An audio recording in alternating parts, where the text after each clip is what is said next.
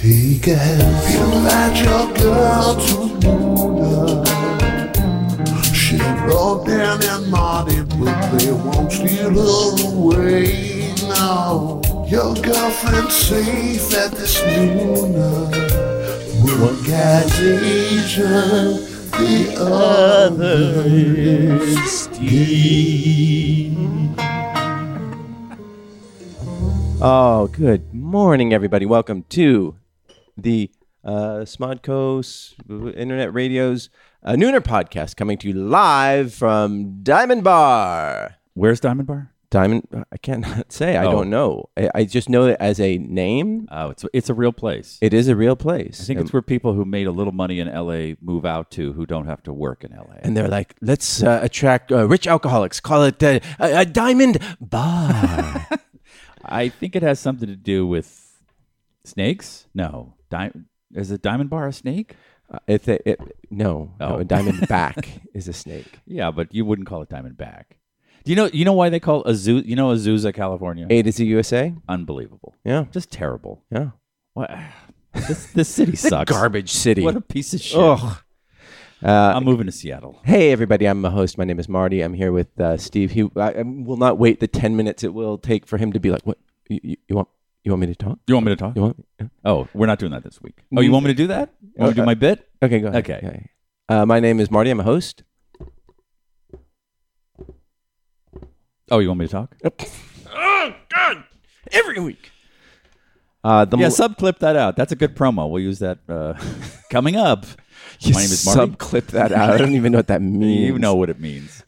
We are just going on a two-hander today because the millennial got off a plane and is tuckered out. I'm tired. And I have a low FICO score. I'll never you are own a home. Just lord that over her. But she has someone who I loves lord it her. over everybody. I lord it over uh, your wife. I lord it over. What's your FICO score? It's 803 was the last time I checked. That's okay. That's not bad. Yeah. I mean, knowing your past, Yeah.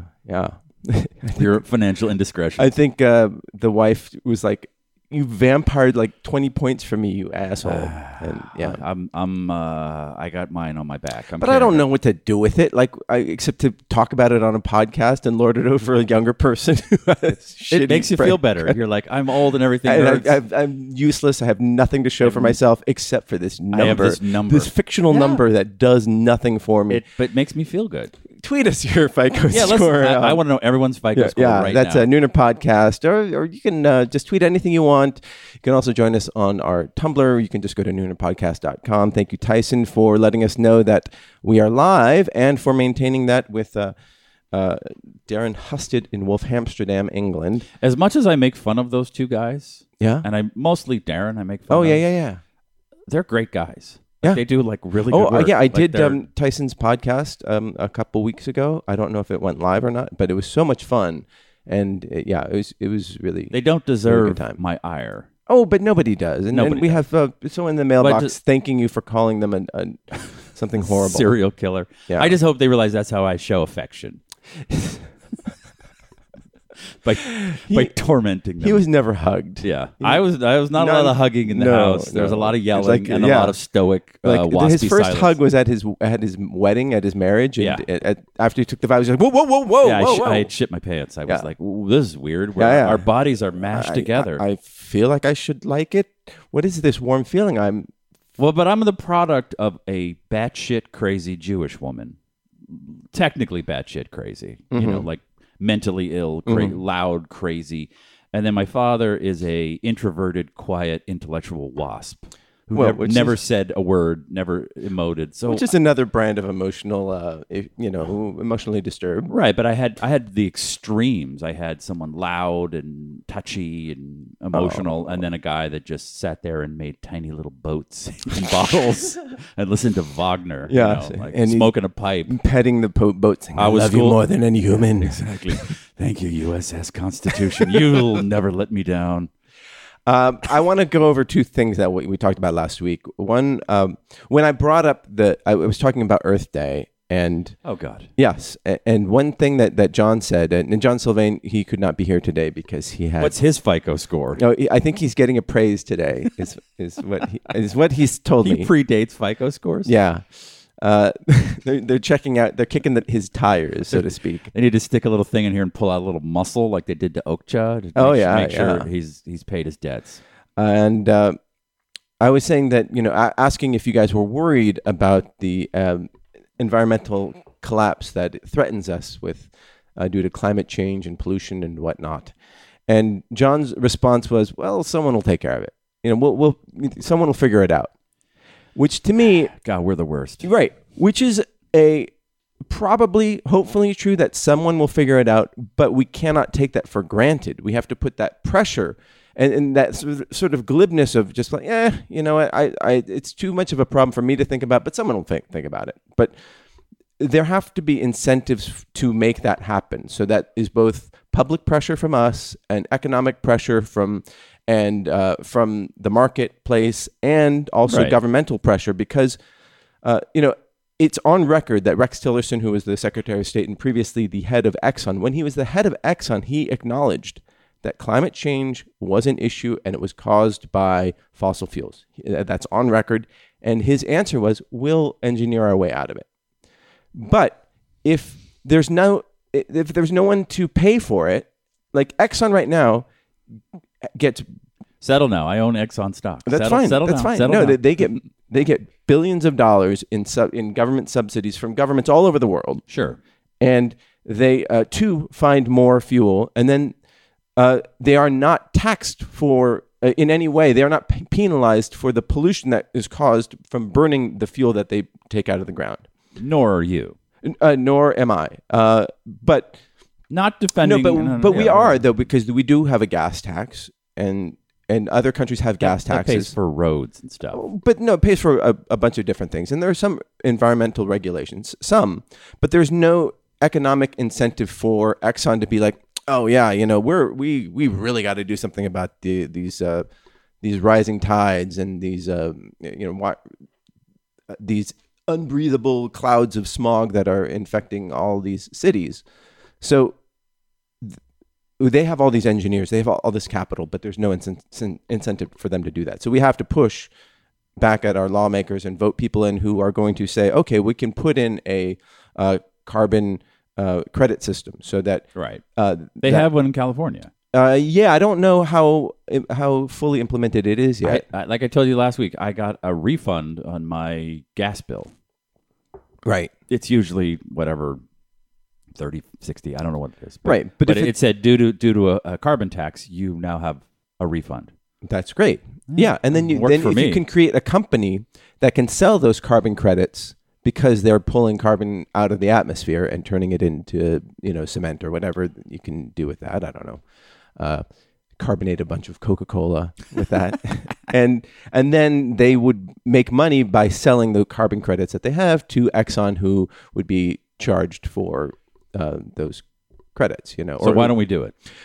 Because there are lobbyists out there who are fighting this and putting out misinformation, like by creating a false equivalency. Well, that's the job of a corporation. Yes, to make money. Yes, that is their job, and they are beholden to their stock. Hello to you. Yes, to maximize profits, and they are not tasked with saving the planet. No. So who is? The governments. Yeah, they are tasked. They are tasked with protecting their land. But it's not about land. It's about land, air, atmosphere. Right. And ocean. Atmosphere goes everywhere. Yes. I understand 200 years ago, you protect your land. But the shit that's going on in China is now coming over here. So when we complain about globalization, that on the business side, it also affects us environmentally, because we get tides from like signs of radioactivity from Fukushima from years ago coming onto our shores, and then we send our plastic and it ends up in the Dominican Republic. If you've seen photos of but wouldn't the things trash move there faster if we just doubled down on oil and just destroyed the planet and decimated the population and Thanos to the population? We will get to the Avengers, but but wouldn't, like, we're trying to step on the brakes even though we're in a full power slide in the car. Like, wouldn't it be easier if we just Sure. destroyed the planet? It would probably take 100 years. Yeah. And whatever was left over would rebuild. Wouldn't that be Yeah. not the Occam's razor? Well, if you're looking at it from a planetary health point of view, Yeah. Oh, I care just, about the planet. just you want to run through. You want this to go on for another 500 years. Well, I mean, it ain't going to go on. I don't have kids, so obviously You're not going to live to 500. Yeah. Well, Oh, that'd be awesome. Yeah, it'd be like Noah. Noah lived to like 900. It's weird how all those guys in Silicon Valley, like the billionaires, they're all into life extending technology. Yeah. Like they all. Yeah. And a friend of mine is the guy that wrote the Panic Virus is writing a book about it. Mm-hmm. That Seth Mnookin dude, and I saw him over the holidays. And then another scientist friend of mine. I actually have smarter friends than you. I'm not that smart. No, I know they're Just loud. Yeah, you're loud. Well, he went to Harvard. One has a PhD. But I said, why would you want to live for 250 years? Yeah. That just seems absurd. Yeah. Like, there's how much sushi can you eat? Watch me. I will try. I will sit at the all-you-can-eat sushi bar for 250 years. I just like I somebody told me their dad died recently. They're an older guy. Their dad's 89, and I went, yeah, that's about right. Yeah, that seems like enough. Mr. Sensitive. No, I said I'm terribly sorry. Yeah, but yeah. About 4 quarters is a football game. It doesn't need 5 quarters. I don't need to live to 150. Mm-hmm. I don't need to. So you're half done. I'm happy. So what are you complaining about? Well, I have nieces and nephews. I think. Well, hug them now because their lives are going to suck when they're your age. I do feel really bad that But you didn't do anything. No, I mean You drive a very reasonable car. It's very attractive. Thank you. Stylish. Good purchase. Yeah, stylish. I'm used to your unstylish. I know. First car out of college, living on my own. Yes. Girl car. Oh, but also practical. Yes, of course. Yes. The common denominator in all of Marty's choices: practicality. For practicality first. That's what it'll say on my recycled tombstone. Yes, on top of somebody else. Yeah, just put me on top of Grant. That's fine. Save land. But you were talking about it's these companies, it's their job to create profits, and they do that through misinformation. And you were quoting a study last week about there was a study in Scotland that streaming music was more harmful to the environment than traditional vinyl because of the electricity or CDs, that there's greater carbon created because of that. Sure. And I dispute that. And then I looked based upon what? Well, based upon the idea of because there's no physical waste from streaming services, and that was not I looked at the study, okay, and they were like, aside from that, but you wonder, like, it's in their methodology, it's not clear how they calculated it. They're like, here's our methodology. I went through it, and it doesn't say anything about like how they calculated that. The amount of carbon that was created through streaming. And, we talked about how these big data centers are going carbon neutral. China's going to ban Bitcoin mining because it's wasteful. It's hugely wasteful. You're just generating FICO scores, basically spending electricity. Dicks. Cut the shit, China. Yeah.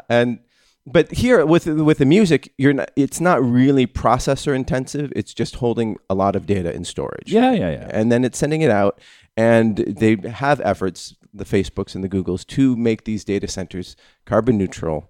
And like you're playing them on these little machines that are using very little electricity, as opposed to in the old days when you're listening to a record on a big, like, inefficient stereo system that has all these big tubes, so you get pure sound and all that stuff, which is clearly you did wasteful. more homework on this than I did. Well, my point is that you can take a perspective on this and really skew it. So you look into who sponsored that study. Who sponsored it? One was an arts council, and then other entity. It was like a Glasgow University and an arts council and a vinyl record company. Of course. Yes. And so and so some ding dong who writes for Uprocks needed to fill a quota of blogs. So I found this and then wrote an article, and I clicked on it, and shame on me. Well, I guess it gets down to the idea of like, okay, well, you need to dig down and see if the data has merit, and to see who's behind these things. And so there's one about how these electric cars produce more pollution than diesel. And that's if all electric cars were powered by coal plants, then yes. Sure. But they're not. So it's a big canard, as they say. Canard? Yes. Like a duck?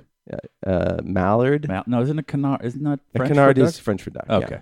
Yeah. So it's a duck? It's a duck. Okay. Yeah. I never heard that term before. Yeah.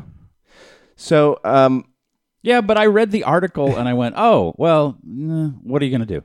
Like, I just right. don't. That's exactly what they want you to do. Is say, what are you going to do? But there are things you can do. Like I switched over to digital a few years ago, and it was hard for me because I was like, I love having these physical things. But then I thought about the plastic usage and all this stuff, and Physical what?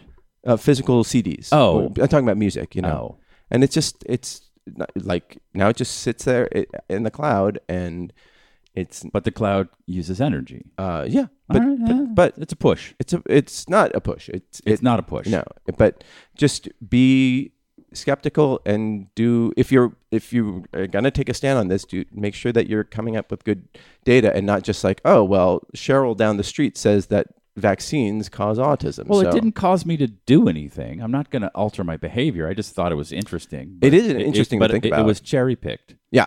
Well, also, absolutely. the piece of data that says women make 78 cents for the dollar that every man makes, which Obama touted. I read the report that's based on, and he left out some things that are like, oh, well, it's not apples to apples. It's a great soundbite, and every woman's like, I make 78 cents. Right. Like, no, that's well, actually but not. there are different ways to look at the data, and like. I don't have it in front of me, and I have not memorized it. But if you look on the hourly wage, it's close to even. If you look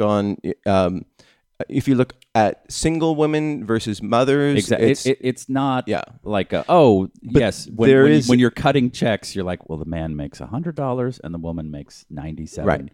But there is disparity, though. I'm not saying there isn't, but they cherry picked this Right. one sentence out of this larger like data set, and it's stuck. So it also works for things that you believe in. Bullshitting people with a piece of data. Well, sure. I mean, you have to convince people with data, but it should be honest, and you can say like, well, okay, it's not like. Well, that's not honest. Women do not make that whatever 78 cents on the dollar. Right, but that's not true. Well, if you look at the data certain ways, it does. It is. So certain women and certain. But yeah. there is economic Somebody disparity. look that up so I can make you wrong. No. You're right. I mean, in fact, like it doesn't change my opinion on the issue, but it's like one of those. I hear women go blah blah blah, but we make blah blah blah. Right. I'm like, well, no, not exactly. Like you're not right. But then you're talking about nuances and subtlety, and people. That's don't how I respond live, to Marty. that. Nuances and subtlety. How dare you? Whoa, but how dare you? I'm the one who says that every week. Obama took that and said it over and over again, and it enticed his base.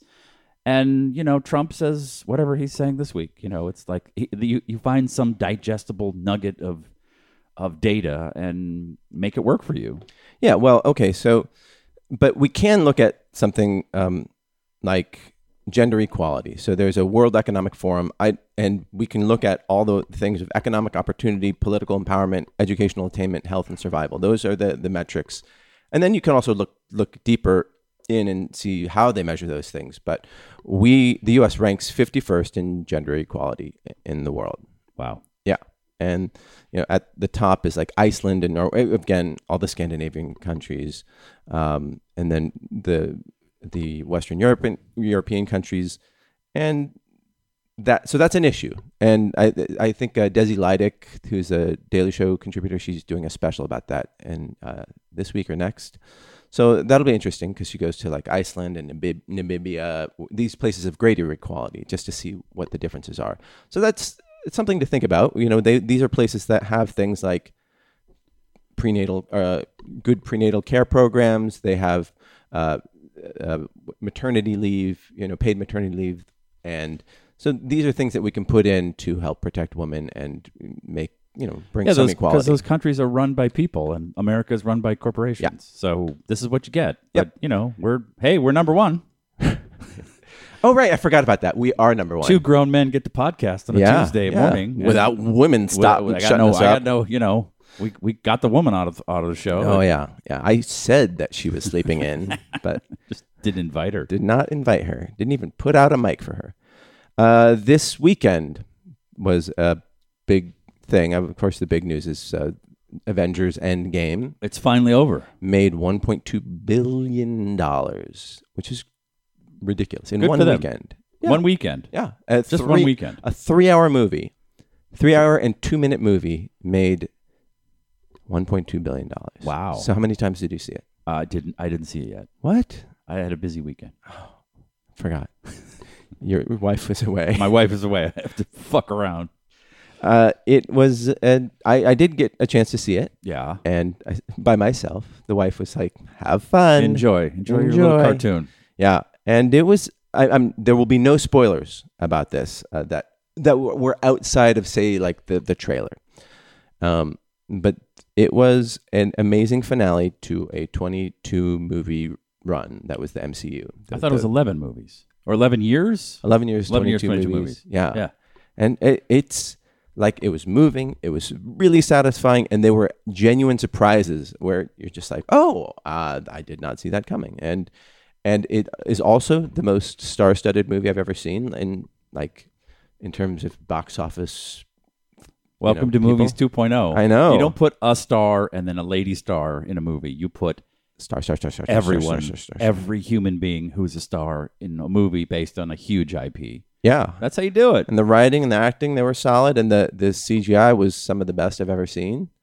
It was a TV show, just released in the theaters. Yeah. Like it had. It was a series, basically. A series, yeah. A 6-episode series that you could see all at once. And it had these episodic breaks that were right there, because I mean all the movies. Oh, all the movies. Yeah. That's like a good season of television. And this was the ideal series finale because there was a huge payoff, and it also gave a lot of love to everyone who watched every single movie. So there are tons of references to the comics, right, to every single movie, and to other movies like.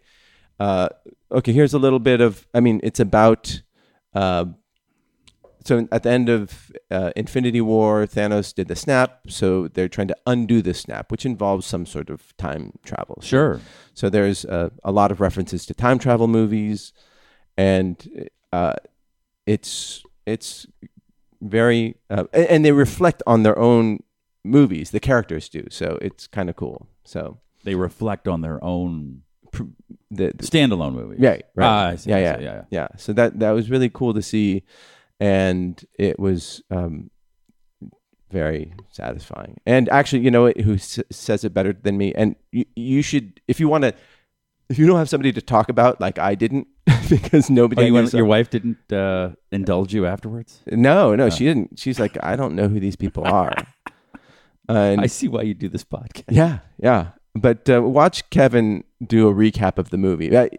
He just goes over every scene in the movie, but is very entertaining, and he's a very emotional person in this recap, and it's pretty funny, and it's tons of. I wish Disney and Lucasfilms would take a page out of that book. Like I feel like the last 2 Star Wars movies are disconnected. Like they're not, and now the next one's going to jump in time, and I don't feel like they have a plan. Yeah, where I feel like all of the Avengers movies have like a well thought out arc.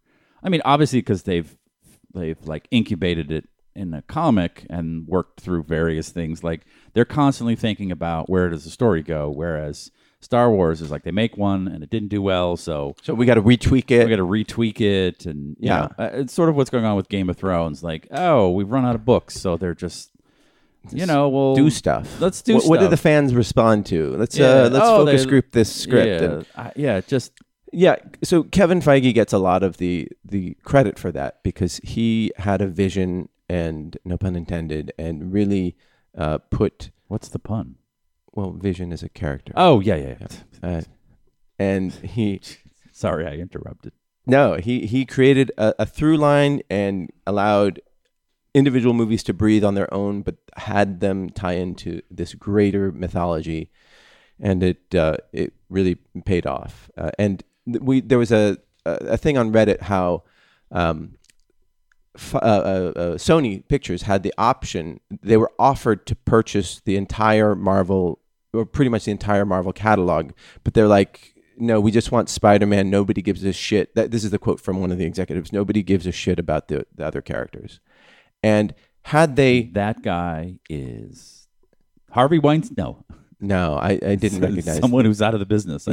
Yeah. He's now he's now carpet salesman on Wall Street now, making billions in another way. But Sony had that library in the 90s. I don't think they would have created what was created now. And I don't think there was the technology. I don't think there was the confidence to give that much power to like one individual, being Kevin Feige, and or to give like a comic book person that it would be like, okay, we have the marketing department, we have all these studio execs. It was a much more studio exec driven world back then. Yeah. And I don't think buy one property and run it to the ground. Yeah. Okay, we like Black Panther, but let's see. We're thinking about this. So, Clooney maybe is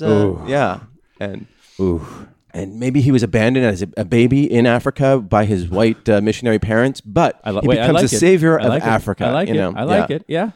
And that's the sort of reasoning that would have gone in back then. The 80s and 90s heyday of comic book movies was Batman, right? It was like that was.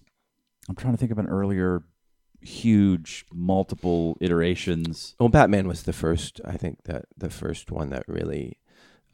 In '89, but really they just kept exploded. making. They kept making Batman. They didn't. They didn't explode the universe. Right.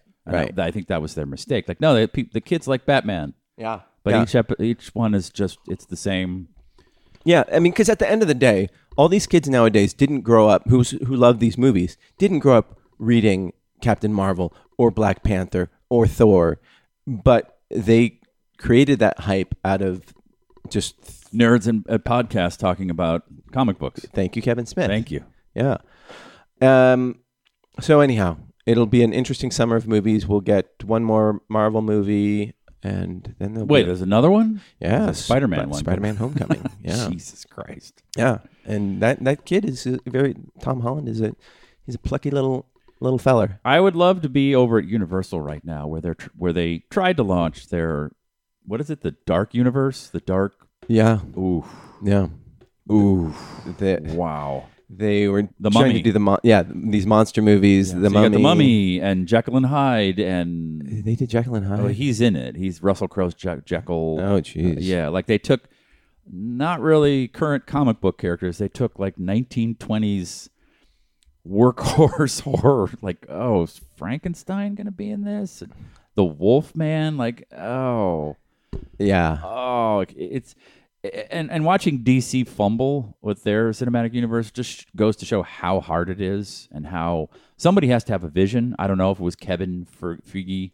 Mm-hmm. I don't know if it was somebody else, but man, those things have gone off the rails. Like the Justice League was just Dark Universe was what they were trying to do. Oh, at Universal. Yeah. The Mummy. Everyone loves The Mummy, right? And the Mummy they came up with had nothing to do with really The Mummy. I couldn't even follow the movie. No, it's terrible. Yeah. So But that's what's going on now. Like in boardrooms, people are like, all right, what do we own and how can we create a cinematic universe? Like it's a little harder than just saying The Mummy and Wolfman. Yeah. It requires more vision than that. And I think they're even... Throw Tom Cruise in it. Like it's not one star. Yeah. The content is the star. And like, the characters are the star. So, yeah, Robert Downey Jr. is huge now. But when he did Iron Man, he wasn't like the biggest actor in the world. Mm-hmm. There's the Hanks and Cruises and other famous, more famous actors. It was the character. People wanted to see that character. Yeah. But it's also expanding the world, too. So... Like, it's interesting what's going on with Star Trek. They kind of put a pause on the movies, but then they've created a couple new shows. and that'll be interesting to see how that develops. And they have been a little more interesting, the show. I mean, in terms of casting and stuff like that. Yeah. And the Fast and Furious movies, they've expanded that world with right. That's right.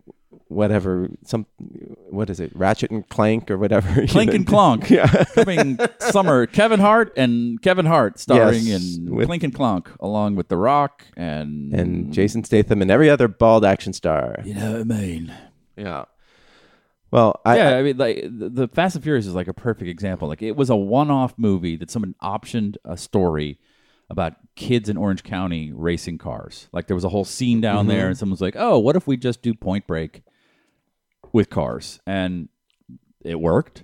And then somehow it has become a universe. And they're like superheroes now. they're starting their 9th movie with, and each one has been huge. Well, not each one, but they've become. I don't think it was designed to like, all right, well, this is just going to open up and get bigger and crazier, and they're going to After Tokyo Drift, they're going it to exploded. parachute out of planes in cars, which makes no sense. I mean, it just like it's gone to crazy town. Have you watched the movies? A couple of them, yeah. They're absurd. Yeah, and that's why people like them. And in a very positive way, they're absurd. I love Tokyo Drift. I think that's the only one I didn't see. Oh, it's very silly. It's the one that is furthest out from the other movies. You only get one cameo of Vin Diesel at the end, but the rest is just and then the next movie they went back in time to sort of erase some of the stuff. I don't know. Yeah, they like messed with the timeline. Like, Oh, you dude, don't mess with the it's timeline. guys in cars who are like robbing trucks, Yeah, so they yeah. can trick out their cars. Like that. It was like a franchise was built on nothing. Yeah. So here, That's awesome. little screenwriters out there, don't think too much about Don't think too hard. it. Just have fun. You know when you pitch your friends your dumb idea, like, oh, pitch that one. That's your joke idea. That's gonna make you $1 billion. Yeah. I gotta stop thinking. Yeah. Beginning now. That's so relaxing. My brain just loosened up. Doesn't it feel just great? Just don't think. Just like gray matter's coming out of my ears. But one thing about the Avengers, the Infinity War, it ends with the snap where half of all beings are erased from the universe. I would love that. And so I would either like to just disappear. That would be great, or just half as many people on the fucking 405. Yeah, and so Brilliant. And they are at the beginning of Endgame. Everybody's really sad, but then like there is a brief mention of like, oh well, the oceans have never been this clean, and I'm just thinking like, how awesome would that be? It's why Thanos is a great villain, because just his idea, albeit horrific, is it's helpful. I couldn't find the right smart sounding word. Beneficial. I don't know, but he wants to save humanity. I want to go on the 405 like after the snap at 80 miles an hour and just with my dick out the window and be like, woohoo! It's the plot of a British show that I will spoil called Utopia. That HBO's remaking. But they are? Yeah. It's not going to happen. It is. It is now. I love that or show. Amazon is making it. Somebody's making it. Okay. But it's Great show. If you don't want it spoiled, stop listening. But we're spoilers over. We're going to spoil the shit out of everything. But it's this evil government plan to inoculate all of it. Takes place in England, Great Britain, or whatever the difference. I don't know. Yeah, who cares? Who cares? Over there, it's a British show. Get a country. Get your shit together. Yeah. And it is to make half the population sterile, so that at some point the herd will thin, because they've done projections and realize we're going to run out of food and all the stuff you're talking about, and it would all be solved by just stop making babies for 50 years, and the world would be great. Yeah, like we could afford to like get big nice houses and like just go swimming in the ocean without worrying about being overcome by toxic waste and also like there used to be like a disease every 50 or 60 years that would wipe out huge portions of the planet, or there'd be an Attila the Hun or someone who would just kill tons of people. They're all awful things, but now we live longer and Yeah. babies keep living. We There's have not- flu shots. exactly. Like when I hear the measles thing, I'm like, Well, get a couple people off the grid. We it was might be okay. the 1918 flu epidemic that was the last big one that we had. How many people did it kill? I guess the Wouldn't it be great if the just plague everybody left, or half of everybody? We stayed, but half of everybody, or Okay, so in 1918, the Spanish flu, as it was known, resulted in the deaths of 50 to 100 million people. That was 3 to 5% of the world population back then. Yeah, it's sad, but That's hugely sad, but it would make traffic much easier. 3 to 5% better. Exactly. My commute is almost 5% faster. Well, no, if there were 5% fewer cars on the road, it would be a much bigger benefit in terms of road speed. But I don't think there's a country outside of China that has really tried to squash population growth. India, they've been trying to do A little that. bit, yeah. But like in Japan, they're trying to make people make babies. Yeah, 'cause and Japanese, in Russia as well. like there's so little land in Japan, and people are like, I don't want to have 4 kids. Right. I need space, and so the government's trying all these things to get people to make babies, but Yeah, China's at least the biggest country to say, yeah, we're done. Yeah, my sister did a movie where a documentary. So she went to this town in Russia where they were having a thing where the first woman who got pregnant would want a car in this town, and so to get everybody fucking. And then It's fucking hot. in India, they had a thing where that like they would, I don't know if it was vasectomies or birth control, but if you got I think got Sterilized yourself. Yeah, if you sterilized yourself, you got your balls snipped, you got an entry in a raffle to win a car. So, I'm all in. so it's just like, why not send some Indians to Russia and like vice versa? But Yeah. What about a carbon tax on a kid? Like you bring a kid into the world, and that's going to cost you money, but it's also going to cost this planet. well, So I think that's a bit regressive. I think you gotta get it at the source. I think carbon taxes are probably the best way to go. okay, Yeah. I agree with you there. So the one thing, so I just think that there would be a world with like 50% fewer assholes. Like, 50% fewer friends, but also 50% Hopefully, fewer most assholes. of CAA would go. Yeah. I mean, you wouldn't have to wait in line at Disneyland. You just go right to the front, and It doesn't. Like I said, it's a win-win. Like either I just disappear, painless, just I turn into dust, or yeah. oh shit, there's nobody here at the mall. I can park right up front and go to JCPenney. Yeah. Get Marty a And- suit. I'd lose half my friends, but then You make new friends. But also, I see some of my friends, like maybe once a year, if that, and I'll be like, "Oh, that's right, he was in the Snap." Oh, well, yeah, we had fun. Oh, I took over his house because he just How would like all these people just disappear? Like, Yeah. Well, I'm just taking over their house. Yeah, and then if you bring everybody back with a reverse snap, then like, how does that work? And then like, oh, sorry, we eliminated half the jobs, but welcome back. It's why Thanos is so great. 'Cause Thank you, Thanos. Thank you. He was up to something good, even though it was. Yeah, he had some It was cruel. interesting ideas. Yeah. Yeah. So Anyway, everyone, if you have watched the two of the MCU movies, it's worth it to watch it. So I very heartily recommend. You went it. alone. I went alone. And did you sleep at all? I did not sleep at all. You stayed awake for 3 hours. I stayed awake for 3 hours. I got really nervous. I didn't drink anything in the morning. I went for a run, so I was dehydrated. You wore an adult diaper. But I was still worried about my bladder. So I did run out at a slow point. I don't think I missed anything significant. But What I don't understand is, well, I do, but I don't. But in the old days of movies, like the 50s, they had these big musicals or epics. Let's just say Spartacus. Not a musical. Well, it's an epic. It's an epic. 3 hours and change. They would have an intermission. Yeah. Because they know people need to go to the fucking bathroom. Oh, and then they also sell more concessions. Yeah. But they don't do that anymore because it's all about just burn people through. Like, don't. Yeah. I I just think adds another 15, 20 minutes to the runtime. right, which means that that's like one fewer showing that Yes. day. Yeah. So I I answered my own And question. and if you missed that part, see it again. I just wish that I'm so used to pausing television. Like I actually have been in movies where I'm like, can I just pause this? Yeah, Oh shit, yeah. I don't have the. I wish I could bring a.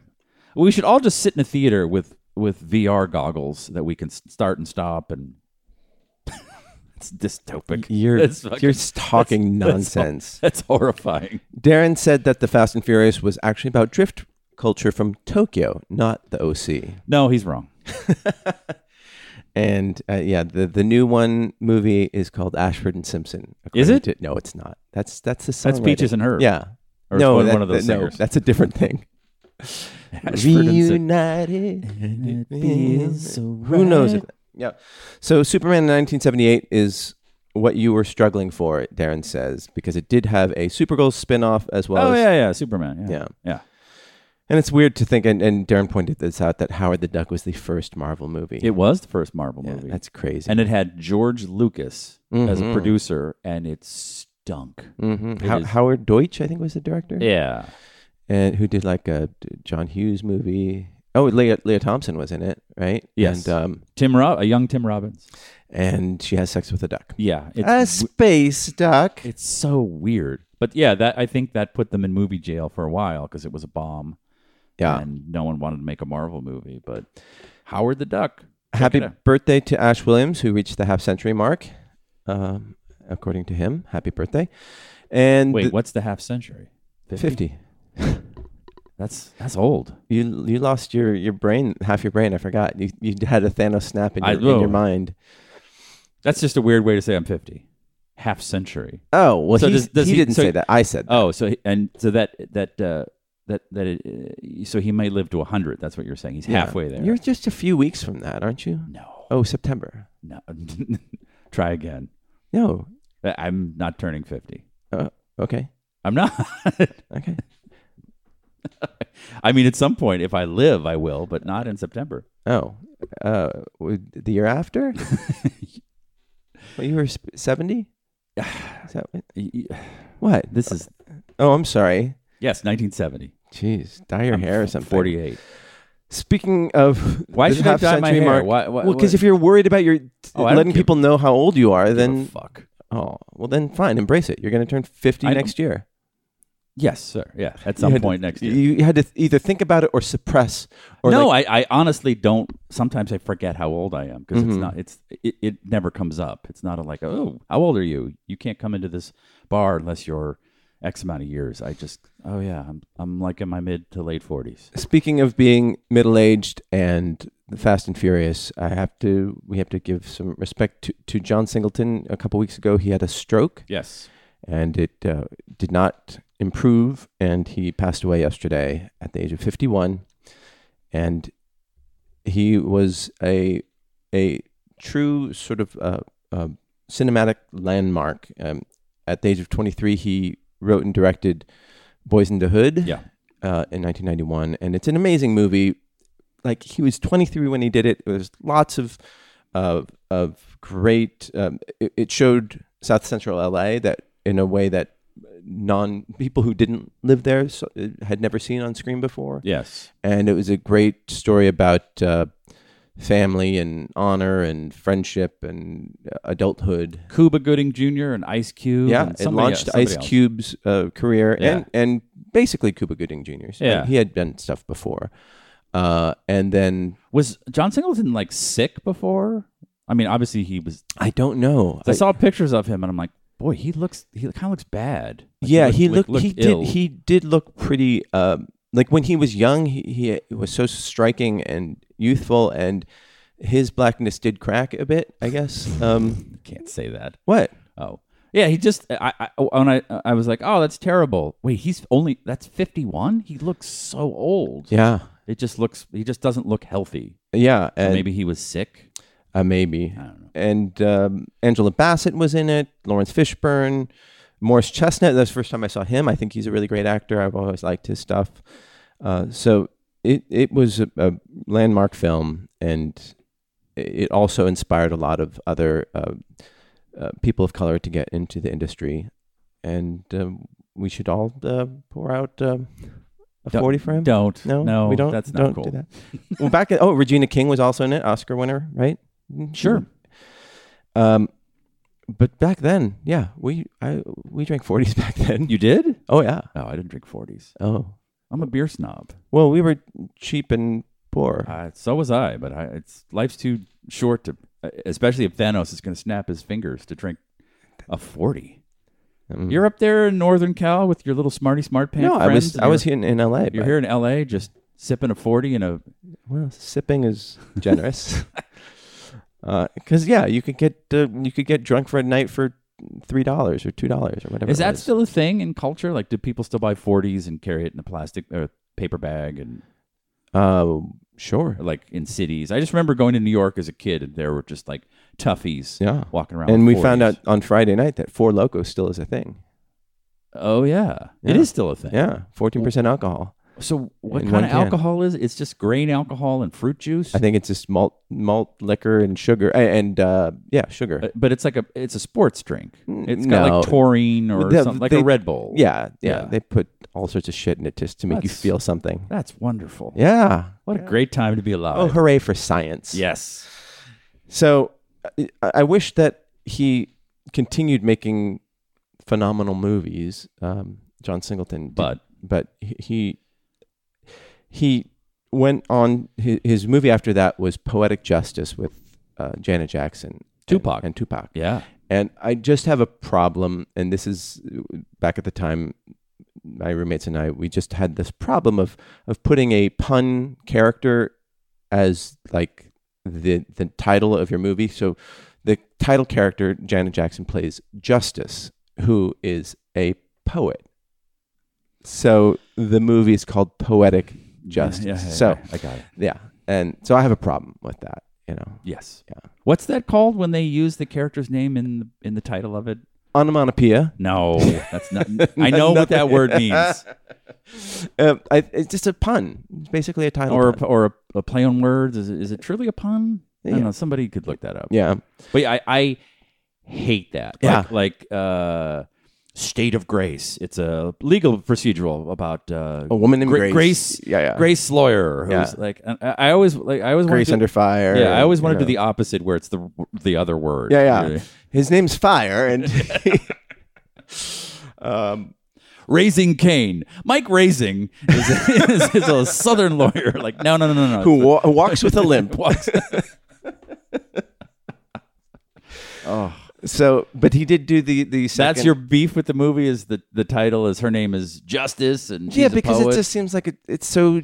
It's Goodwill Hunting bugged me too. Like, come on. Oh, his name's Will Hunting. Hunting. Oh, Yeah. no, his name is Dave Good, and he hunts. or he will. Yeah, he is thinking about hunting, so he will hunt. It's Yeah. so dumb. Like, Yeah. we get it. The character doesn't need to be the name of the movie.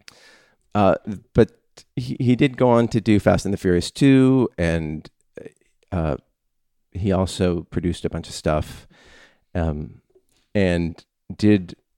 Oh, he did Higher Learning. That wasn't my favorite movie. No, he kind of like.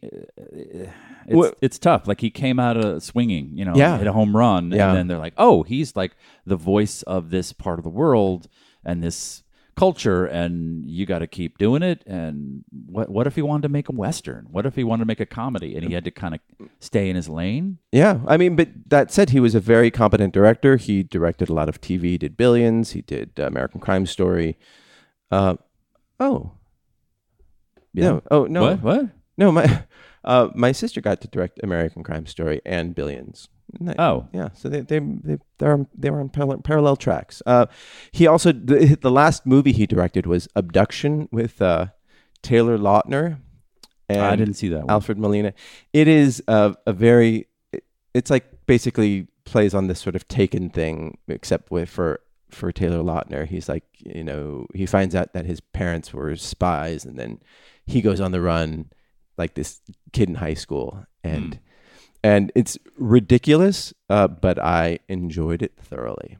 Yeah, I've that's seen it nice. multiple times. So thank you, John Singleton, for that. Thank you for Boys in the Hood, and you went too soon. 51. 51. That's tough. Yeah. We were born the same year. you and John Singleton. Mm-hmm. Yep. Okay, so Yep. you're. Did you see the movie I did at 23? No, That's right. That is correct. he came out swinging, like I said. Yeah. So, did you see? Speaking of the big, other big thing this weekend was Game of Thrones. Game of Thrones. Yeah, and for whatever reason, this is the third episode of the last season. People went apeshit for this episode. Why was that? It was the battle for Winterfell. Oh, Of Winterfell? okay. The battle at Winterfell? Mm-hmm. Winterfell, where the battle is? Where Norman fell. Norman? spends the winter months. Is that Wait, was do what they they're have fighting for? Did they have any A Shot in the Stark? A new HBO series. Ned Stark is like not to put a pin in it, but I get that just drives me crazy. Those fucking clever titles. So, did No, have you ever met anyone named Grace? yeah, it's like Asian people. Okay, outside of Asian Like there's a people. whole movie called the Grace Lee Project where okay, but where a filmmaker named but Grace Lee in the movie went universe- to find every Grace Lee that she could, and like literally there were like 30 Grace Lees in the movie. And if the world were like movies, every other woman would be named Grace because that's a great name for someone that you can be used in the title of a show. And Hope. There's no. I've never met a Hope, and there's just like Raising Hope and Hope and Hope Glory. floats. Hope floats, and she's all full of hope. She's like an airy turd. Yeah. So Battle of Winterfell. Batter? Batter. My tongue went ahead of my brain. That's okay. Battle of Winterfell. Yeah, it's all been building to this And fucking moment. was it as satisfying as you hoped it would be? I'm kind of over the show personally. But still, good action is good action, right? Here's the, I didn't love it. I thought it was, for television, like, holy shit, somebody spent some money. Yeah, that's why they had the 2 bottle episodes ahead of it. Yeah, let's just all hang out on the set and talk for 50 minutes. It made me think of the Battle of Minas Tirith in the second Lord of the Rings movie, which is Been up to Minas Tirith. It's an Echo and the Bunnymen song. Yes, References. Yeah. Great for the 4 people that know what an Echo and the Bunnymen is. Great. Bunnyman was originally a drum machine, because they didn't have a drummer. Okay. And how, it's a similar thing. It's a night siege battle, and there are great twists of story, and I love how what's-her-face kills the ring wraith guy because she's a woman. We're going to spoil this then. Yeah. If you've not seen Lord of the Rings... okay. We're talking Lord of the Rings. Okay. Yeah, no, I'm talking about how all the stories converged in this huge battle. Which was so much fun. Yeah, and on top of the battle being, yes, you put a lot of cameras and a lot of CGI and a lot of sounds, and there were dudes that just spent months of their lives putting chin, chin, chin for swords, smashing and being like, see that tree? I spent 3 months on that, designing it. But I just felt like it was one scene. Like it was just, all right, we're going to attack. And then that was it. Clink, clink, clink. A lot of clinking. Clink, clink, clink. And then for some reason, it became like a horror movie for a second. Like, oh, we're just in the library. And they're kind of just a couple of White Walkers walking around this library. And we're hiding in the corner. Like, aren't there like billions of them? Wouldn't they just... So did it serve the story well? Or because like some people, it seems to... Some people were mad about it. Some people were really satisfied by it. I'm just in the middle. Like It happened. It happened. For me, who's watched it from the beginning, it's all been building to this moment, and it felt like, and it's over. And the other big complaint was that it was too dark. But you have a big ass. It was nice too. TV. It was too dark. Okay. Yeah. So I'm 100% with that. Like the Battle of Minas Tirith, you could see everything. It was a night. Rain battle siege, like it was I think a better piece of filmmaking. But look, I enjoyed it. I'm glad it's coming to an end.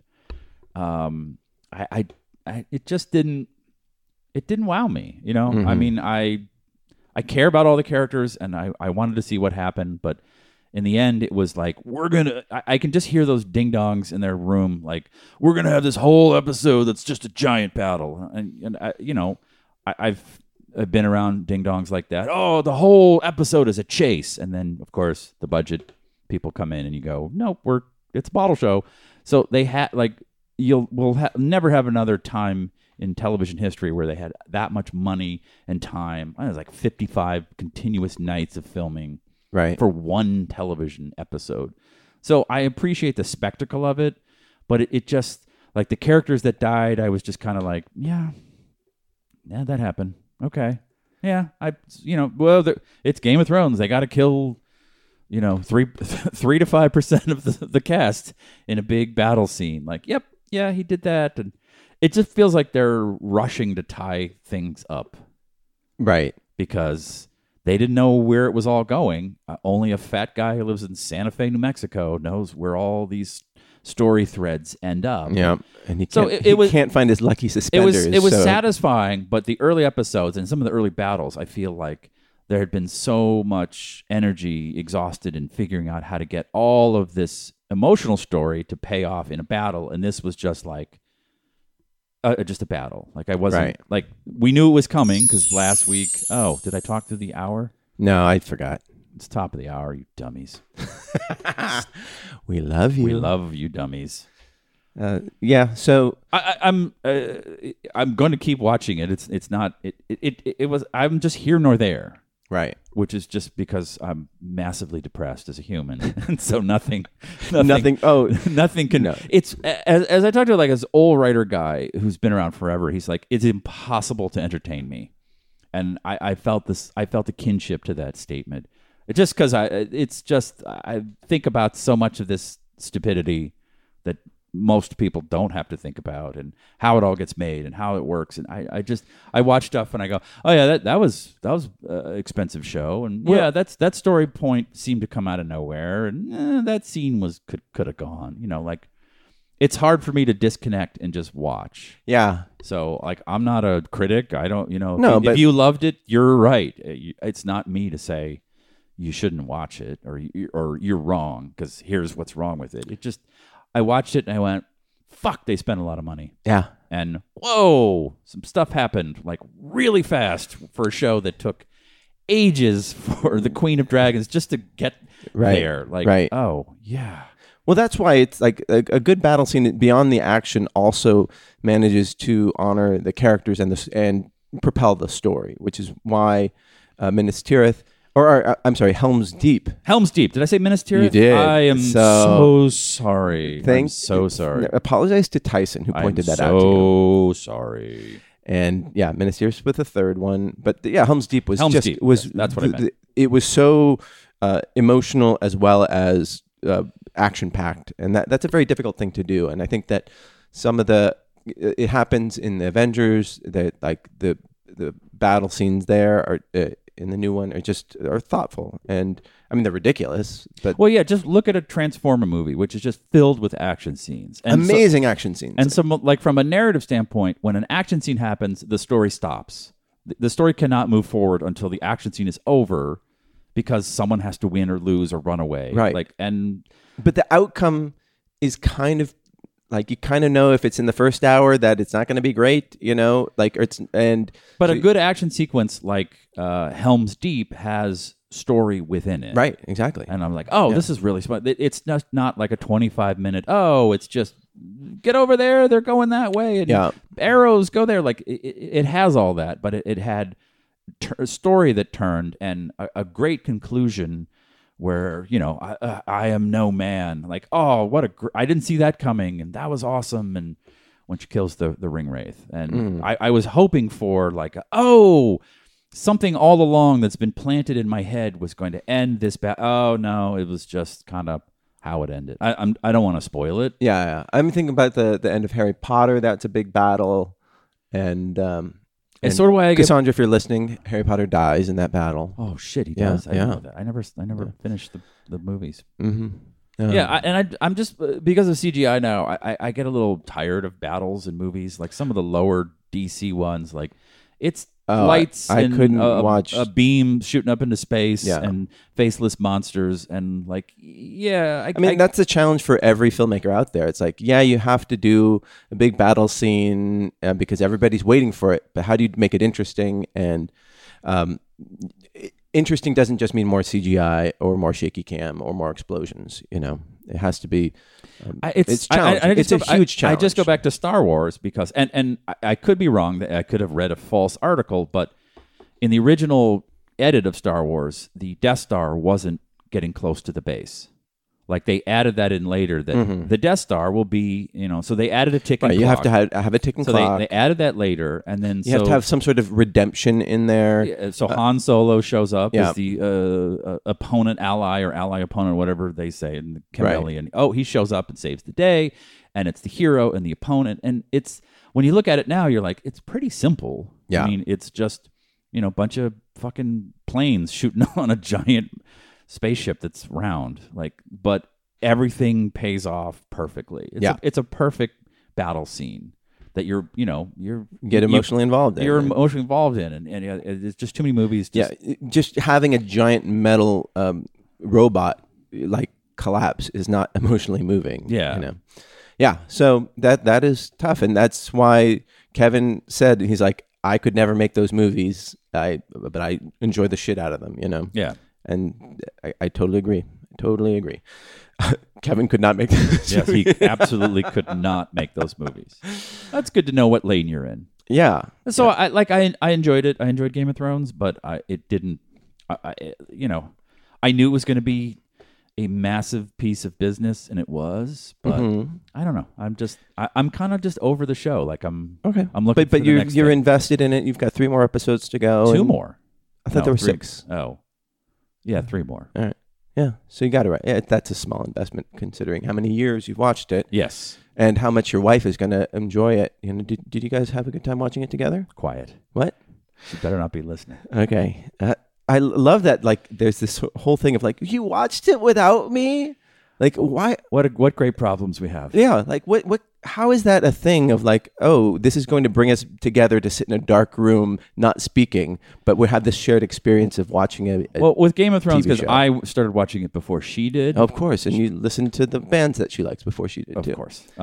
No, but she, while watching it, will turn to me. The show is paused at least 15 times an episode. And she'll go, wait, who's that? Who's that guy? And how does he know her? And I'm like, remember when they were on the place and the assassin and then the guy and then the woman with the thing on her face gave the proclamation that the Red Witch, remember? Okay, let's just play it. And as I also remind her constantly, they will introduce a confusing moment early in an episode, and she's like, I don't know what just happened. They will explain it. They know you don't know what happened. This is storytelling. This is to get you to the next act. Yes, or just a new random character. A couple of scenes later, you'll find out what they want and what they're doing. Just give it a second. Nope. Who's that? I don't know. Tyson asks, what's the distinction between beer and malt liquor? So malt liquor has a higher alcohol content that they augment by adding some sugar right? Basically, so that it ferments harder, and so you can get drunk faster. And it's not a quality thing necessarily, not at all. It's really just to increase the amount of alcohol in a can of alcohol. There are high alcohol alcohol by volume beers, but that's because they put more malt in it, right? That is a barley wine, or right. But that's their goal is to make them more complex as well as higher alcohol content. Yeah, but there's some. But malt liquor is just corn sugar or something cheap that turns into alcohol that gives you a headache the next day because you're basically giving yourself diabetes. Yeah, and remember ice beer? Yeah, vaguely. Like the 90s? Yeah. It was like Bud Light Ice and Michelob Ice. Wasn't it just less flavor? No, what they would do is they would make beer and then they would freeze it, which is a terrible thing to do. You should never freeze an alcohol. Do you ever freeze your wine? You're like, yeah, let's hold on to this. Let's freeze this bottle of wine. It's pretty bad for the wine. Well, with what happens with wine is you get these tartaric crystals that come out when you freeze it. Oh, really? Yeah, and so it's flavorless, but it's just it's annoying.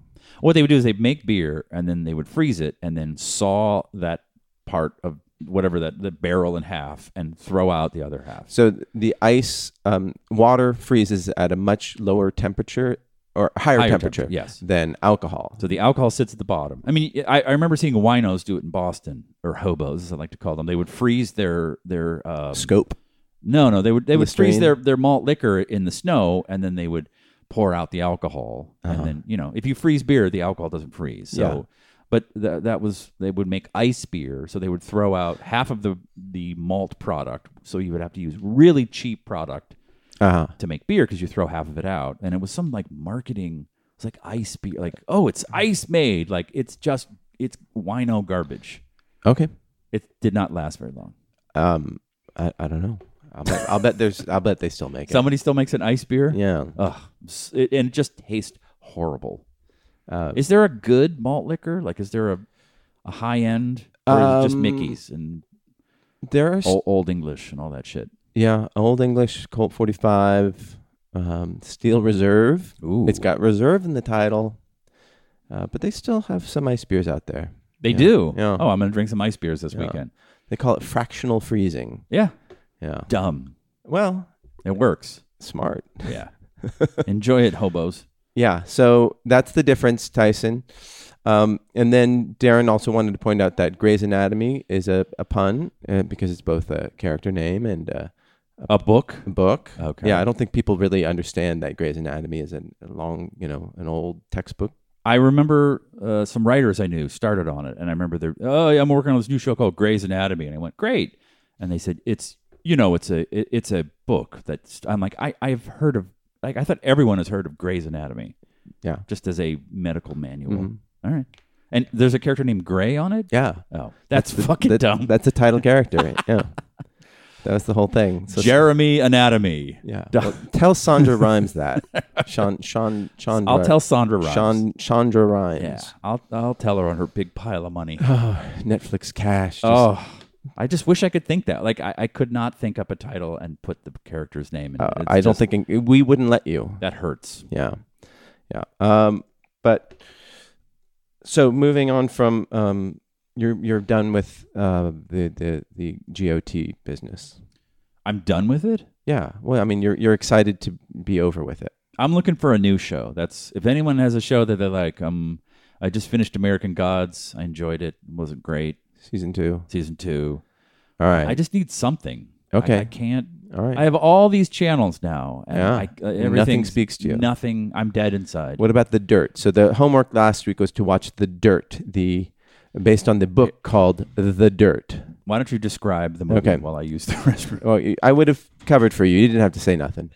But yeah, so I guess the members of the band Motley Crue, they wrote a book called The Dirt, and it basically chronicled all the shitty things that they did when they were coming up, or how they came up, and all the debauchery that they committed while they were touring and fighting and fucking and taking drugs. And I guess Nikki Sixx had a heroin problem, and they all were just doing. It's supposed to be. You read the book, right, Steve? I did read the book. And it's very entertaining. It's very just outrageous. If you're looking for a book that is mindless and entertaining, and you can read in a sitting because it doesn't have any big words, The Dirt is yours. Yeah.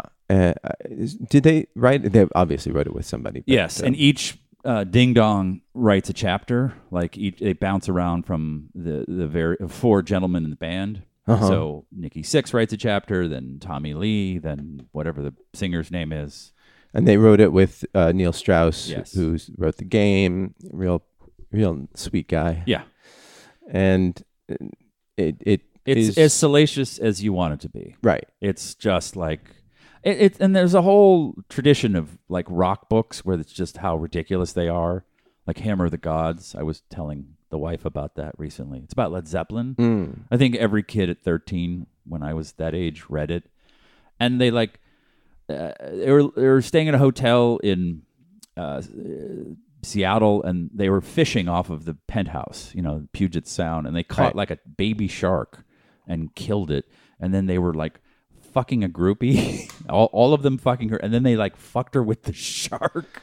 Oh my I was God. like, I don't want to know. Like, just listen to the music. Yeah. Don't see how the sausage is made. Exactly. Yeah. Don't meet your heroes. And Don't read your heroes' Obviously, books. Led Zeppelin didn't write that book, but so Motley Crue got ahead of it and wrote a book about their meteoric rise to fame and the debauchery and drugs, and then Cocksucker Blues is the movie that about the Rolling Stones. about the Rolling Stones, and that they tried to block that from ever I think showing. it was blocked. I don't. Yeah, but they still there's some weird loophole where it gets shown like every so often. On TLC. No, in screenings. Oh, boy.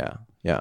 So they've been trying to make The Dirt into a movie for a long time, and actually they were going to make it into a TV show a while ago. I read some script where it was about the kid, the who's the Saturday Night Live guy who's in Pete it? Davidson? Pete Davidson's character, it was his first band that he signed, and it was like from his point of view, and that died, and they've been just trying to make it as a movie forever, and then Netflix finally made it.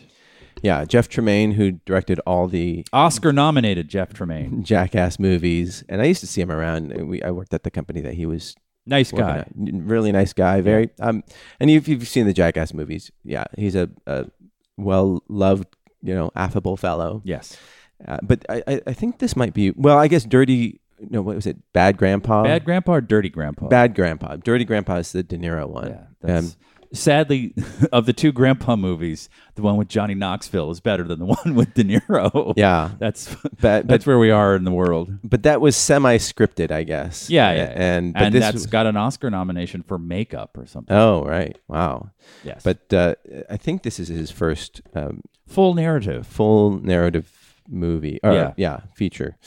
What'd you And think? I couldn't get through it. Really? Yeah. I had to fast forward through many parts. I fast forwarded to the end. Like, it's just like the one thing about this it made me think of why I don't like biopics, because it really paints these characters, these heroes, the protagonists as like sort of unwitting but like sweethearted people who are get in a bad place, and they're not really responsible for their they're kind of passengers on this skyrocket to stardom, and I just don't buy that at all. Like, and you mean like it doesn't?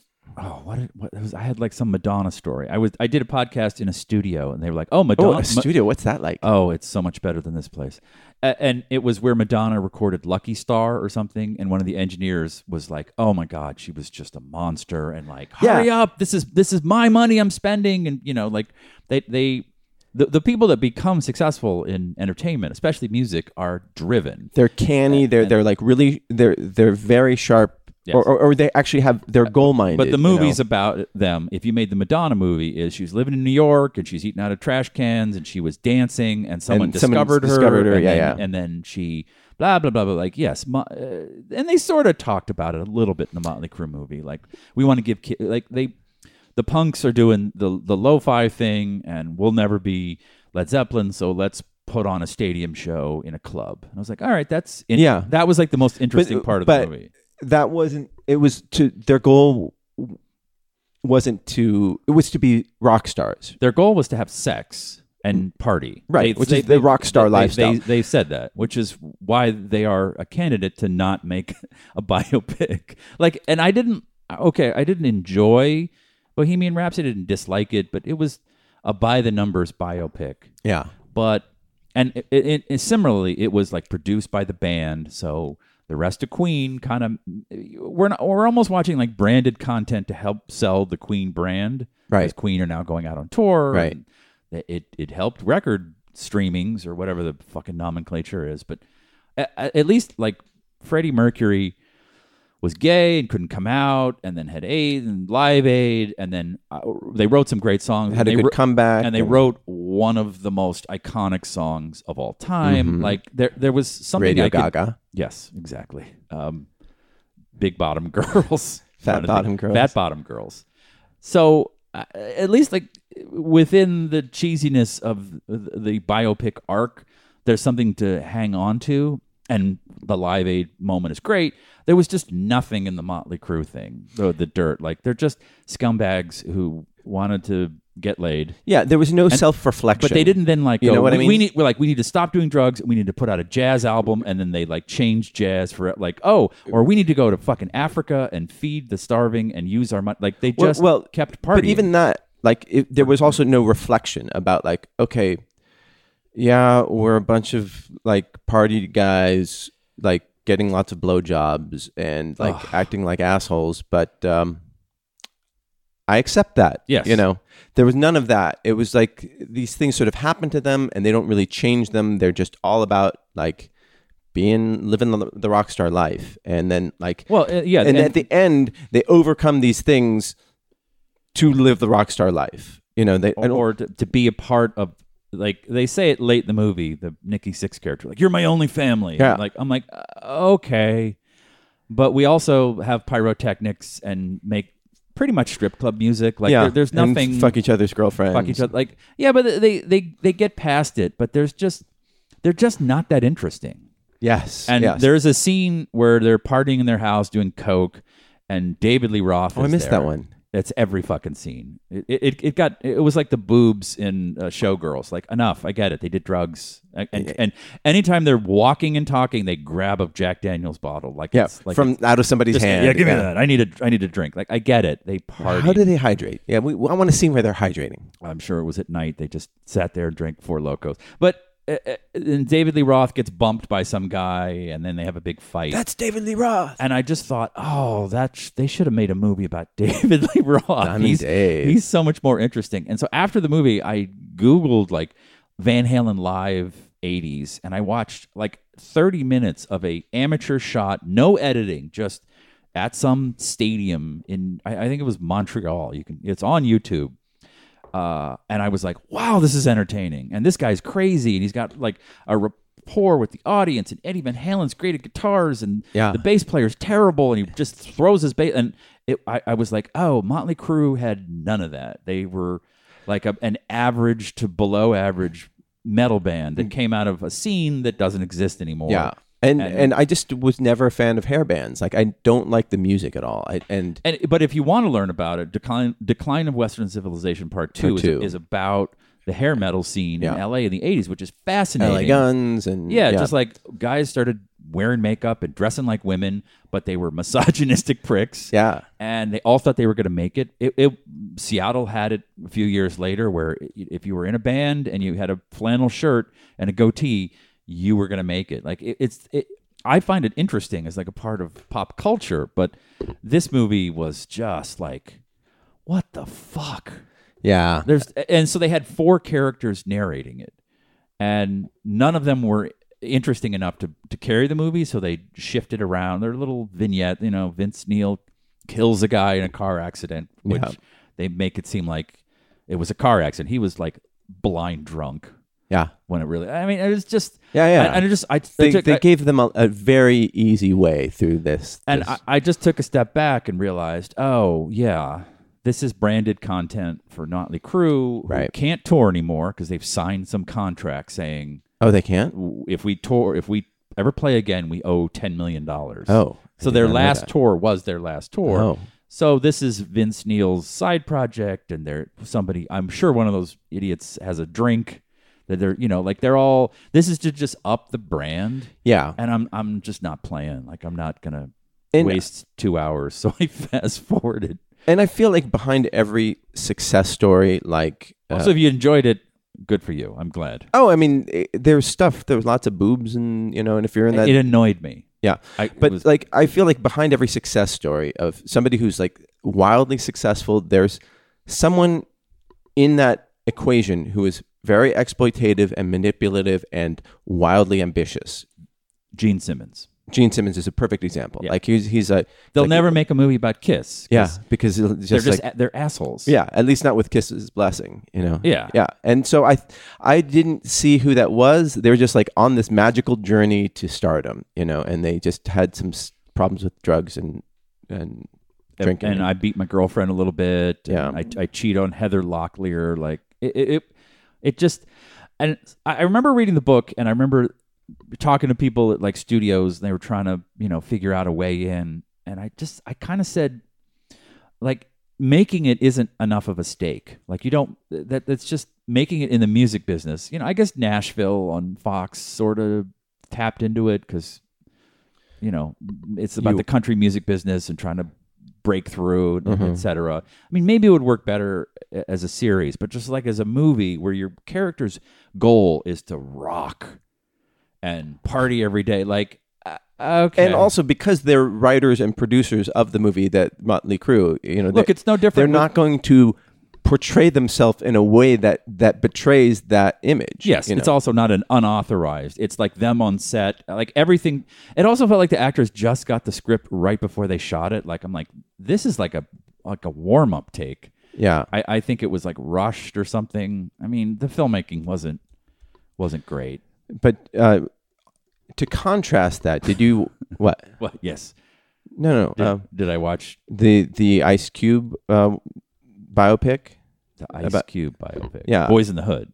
No. No. What's it called? The Ice Cube or NWA? The NWA biopic. Yes. Yeah. What was that called? I don't remember. Okay. Yeah. It was a movie. Yeah. F. Gary Gray directed it, I think. Right? Okay. I don't know. He's doing the next what was it, the Men in Black movie, Men in Black International. I thought it was better than the Motley Crue one, but still had the same kind of issues. It just petered out, and then they just kept touring, and then rap became different, and they kept touring, and then they all broke Straight up. out of Compton. Straight out of Compton. Sorry, everybody. I thought the first 15 minutes were great. Like, it really set a world. Yeah. Like, oh yeah, shit. How did all of this stuff emerge? And it talked about a lot of political stuff going on in South Central, and I enjoyed that. But then it just falls into, hey, he hasn't showed up to this. There's so many didn't show up to the studio scenes in the fucking. Like, okay, so when you record an album and you are hired by a label and it's like Monday at 10 we're recording the album, like the singer just shows up the next day? I mean, is that how it seems like anytime anyone's recording music, someone is always not there. Yeah. Is that how it works? I don't know. I think it happened once and everyone's like, this is a great scene. We're like, Vince Neil hasn't showed up. Like, okay, we'll call him and tell him we're all sitting here. Let's go. Like, so are there any rock and roll biopics that are good, that really capture, like, honestly, that the world and the characters in it? Tweet in if you have, or email us if you haven't anything that you. I sort of like you can recommend Sid and Nancy because it's not about the Sex Pistols. Right. It's about. Oh my God! But her voice. She's so annoying. Yeah. Chloe Webb and Sir Gary Oldman. But Yeah. I always found that to be like, okay, the it's a very music, good the movie. music and the punk rock world are the background for a doomed love story. Yeah. So I was And like, all Alex Cox gets it. He's of that world, and I always felt like, okay, like I feel like I'm in this world. A 24-hour Party People is good. Yeah. That's a good one. That's a very good one, and because it's about the promoter guy, right? And I know you didn't like it, but the new A Star Is Born, I thought was like a pure love story set against the fantasy right. of the Well, music that's business. what that's It's what not I mean. Is like it's not grounded in reality. It's a fantasy. But that's different from. But that wasn't my question. My question What's is your like, fucking question? what's a good biopic that honestly captures the world and the people? Did you see Control, the one about Joy Division? No. For Ian Curtis. That's supposed to be very good, but yeah, I think it's a very difficult thing because if you want to get an authorized biography, or to get all that access, so you have to be somewhat reverential, and I think that's a hard thing to do. Oh, we're about to get a bunch because of Bohemian Rhapsody. There's an Elton John one coming out, and I know that everyone is like, "Yep, give me one about Bowie, give me one about this, get the Prince one going." Yeah, they've been trying to make well, they did make the Janis Joplin one eventually. I forgot who was in it, but nobody cared. Oh, they did? I think they did. I think there's another one coming out. Yeah, like, I mean, they've been trying to do a Hendrix one. Oh yeah, Andre 3000 was trying to do that. Yeah, like I think he might have. Oh, it actually did come. I think it did, but it was unauthorized. Boy, we did really not don't prep this one. No, it's fine. Yeah, I just feel like in the age of the internet and lots of television, you can find anything out about these bands.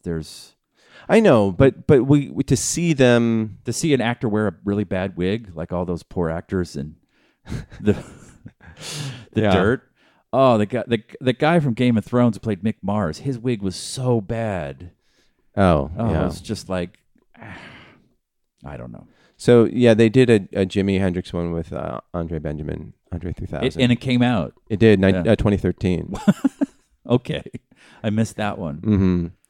And But also, music is it just divides people. Like people love country. If you did one about Willie Nelson, I'm sure it'd be like a huge hit. It wouldn't move me.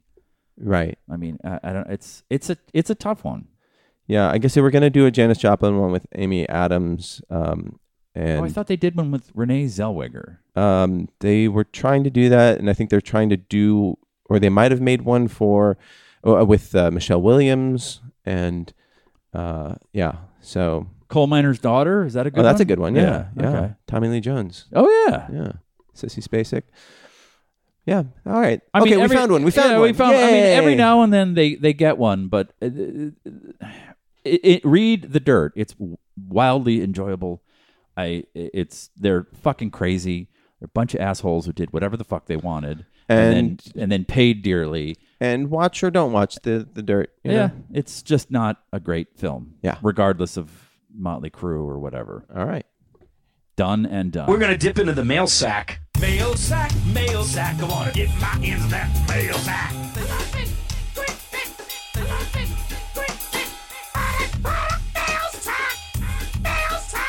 That was yeah. great. That was That great. was That was great. great. Bruce writes in from Korea. He says, hey, Marty and Smurps, just watched Avengers Endgame with two of my students. We played hooky. We played hooky and saw a 9 a.m. show. That's some good teaching. It was awesome. I didn't like Infinity War so much. It was so sad and dark. Did you see Infinity Yes. War? And did you I loved it. Yeah, it was good. I love it was, sad and dark. It was a good prelude to a finale. A penultimate. Penultimate, yes. Bruce says it felt like a rainy morning, but Endgame was so funny and fun. It felt like listening to Steve do your mom, so to speak. I can't do that anymore. It's not woke. I don't know what you're talking about. It had, as soon as the mic's on, he will not stop. I'm like, stop, Steve. She's right here. She's visiting. I must change. I must change. I must change. Bruce says it had a lot of joy and much stronger characterization. I went in half-hearted. I actually felt superhero movied out, especially Marvel movies. But I'm glad I went opening Wednesday. It's been a difficult week. Monday I had to stop a troubled secondary student from jumping off a ledge and seriously hurting himself. Well, you stopped him. So that's good. That's heartening. It would be, he says it was every teacher's most terrible scenario, having to help a depressed student. You saved him, or yes, hopefully. But luckily, I was in the right place walking from the cafeteria after lunch and stopped him. Protocol states Jesus. This poor boy will undergo treatment and analysis before being cleared to return to school. So we're all hoping he heals with his family. Oh, what's that? Hold on. Thanks for the free funny this week. Even Steve calling me a cunt helped him. I prefer coos. Your friend in Korea, Bruce. Bruce. Marty has to go to the door. Thank you, Bruce. I don't remember calling you a cunt, but I will call you a coos. And thank you for being a teacher. Thank you. Thank you. Can you guys hear these dogs? Shut up. Which dog is going? Which dog's going crazy? Anyway, if you're still listening, there's this YouTube page that I've started called This Twisted Old Fruit. It's little weird web videos I'm making with a director friend of mine. If you're looking for something to listen to. It's a wild scene over here at the Diamond Bar headquarters. Marty is outside talking to a... What is that? Is that a cop? Wait, is that the police? Who are those guys? Oh, no, it's not the police. I saw those guys as I was driving up. Are they like surveyors? I think they're casing the house to find out where the weak points are for when they burgle. Hey, be quiet. Sorry. So anyhow, that was what we were. What was I was pimping a YouTube channel I've just started. okay, and that I'm you done. started? Yes. What I what's it already. called? It's done. The plug is over. Oh, okay. It's done. I was killing time. Are those flies on the table? No, those are flowers. Oh, it looked like little dead flies. Yeah. Okay. But anyhow, thanks, Bruce, and good for you for helping a Oh, poor and I kid. thank Bruce for being a teacher and Yeah. helping a kid out during. And tell that kid never to listen to this podcast. Yeah. If he's depressed, Oh. this is like the worst. The worst. Yeah. We're like, Two depressed yeah. guys in their And- 40s. yeah, just saying one like, in, one in their 50s. and like, I don't care which side of the snap I'm on. Either way, it's a win. yeah, I'm done. I'm off. Yeah. I'm about 20 years from being out of this Oh. fucking game. Peter WG, our favorite. Yeah. He said, this morning, Merps, what's the most excited you've been for a movie and what movie? I've been this excited before a movie. For a movie. Yeah. For a movie. Yeah, it's for a movie. Well, I think probably when I was a kid watching Star Wars, I was really excited because there was so much hype around it. And the next two movies. Probably, Empire Strikes Back, because I was a wee one when Star Wars came out. I was like, didn't know what it was. Yeah. No one knew what it was. And everyone said, you got to go see it. And then 3 years later or 4 years later, Empire. And I think that was the like, oh, this is going to be like Star Wars Part 2. And it is way more than Star Wars Part 2. Yeah. It's a masterpiece, except for Yoda. You're not a Yoda fan? Movie slows down during the Yoda sequence. The other time I think I was super excited for a movie was Aliens. I had just graduated from high school. Do you say graduated high school or graduated from high school? I say both. Oh. Graduated high school. Yeah, I think you can say both. Yeah, I know you can say both, but it just What sounds... do I say? Yeah. I didn't graduate. Oh, I that's right. dropped out of That's high school. right. That's right.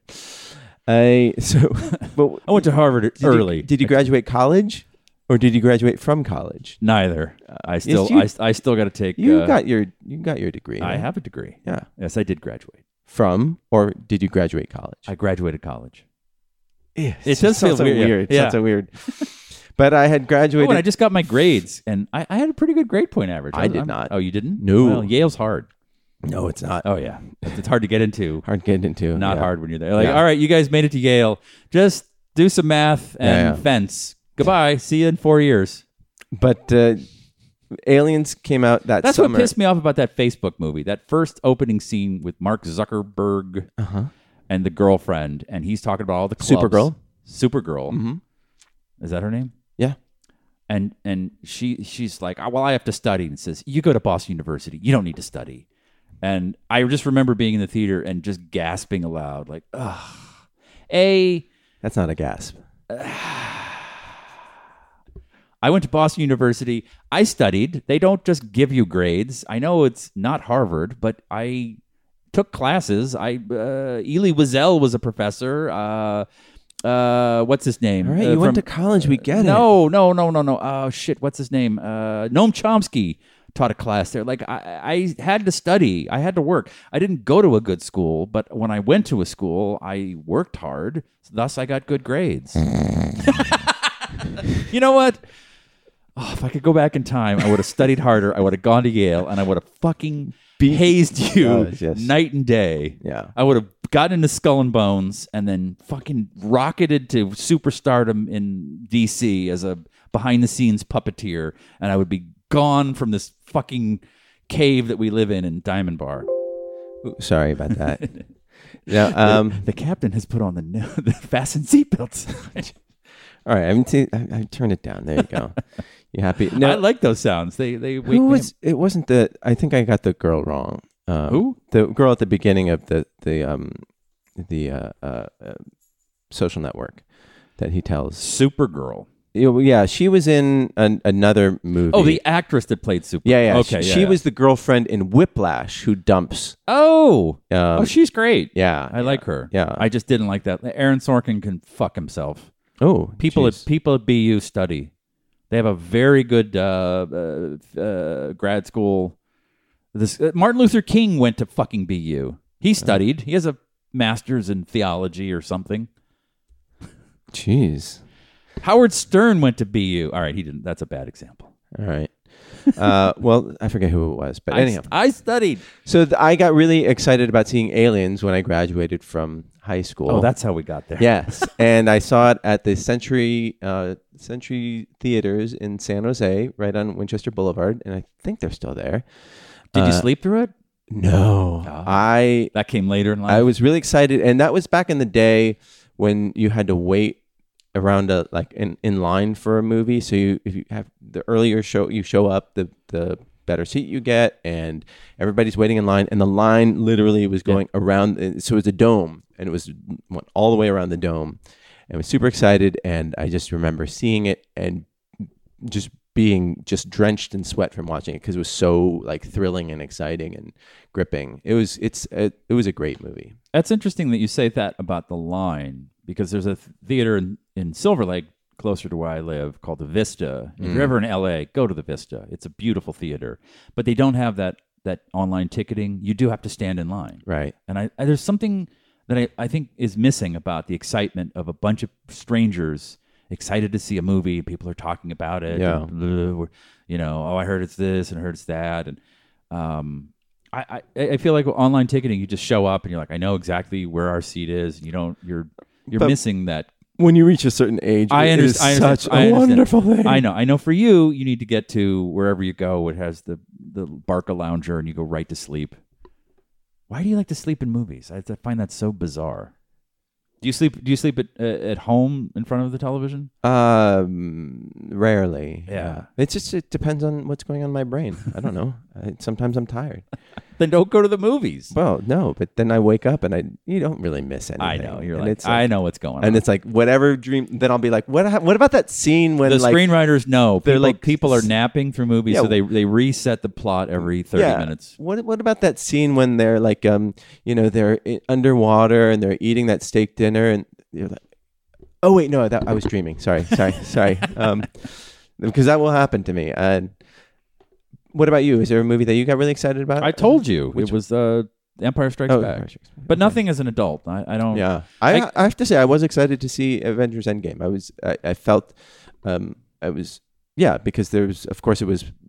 everybody saw it this weekend, and also I feel like I invested a lot in this series, and I wanted some finality. I guess growing up in the era of video cassette and then later DVDs and now whatever streaming, I know a movie will eventually come into my home. Mm-hmm. So it's Yeah. I guess in the 50s and 60s, a movie came out. You had to go fucking see it. Yeah. It's going bye-bye. Yeah, they had revival theaters, and you could go and look at their schedule, and on Friday night they're showing Casablanca, and I can finally catch up on that. Yeah, but there were no video stores or anything like that. So I thought, I'll go to Endgame, and then I got busy this weekend, and then, it'll be streaming. It'll be out in a couple of months.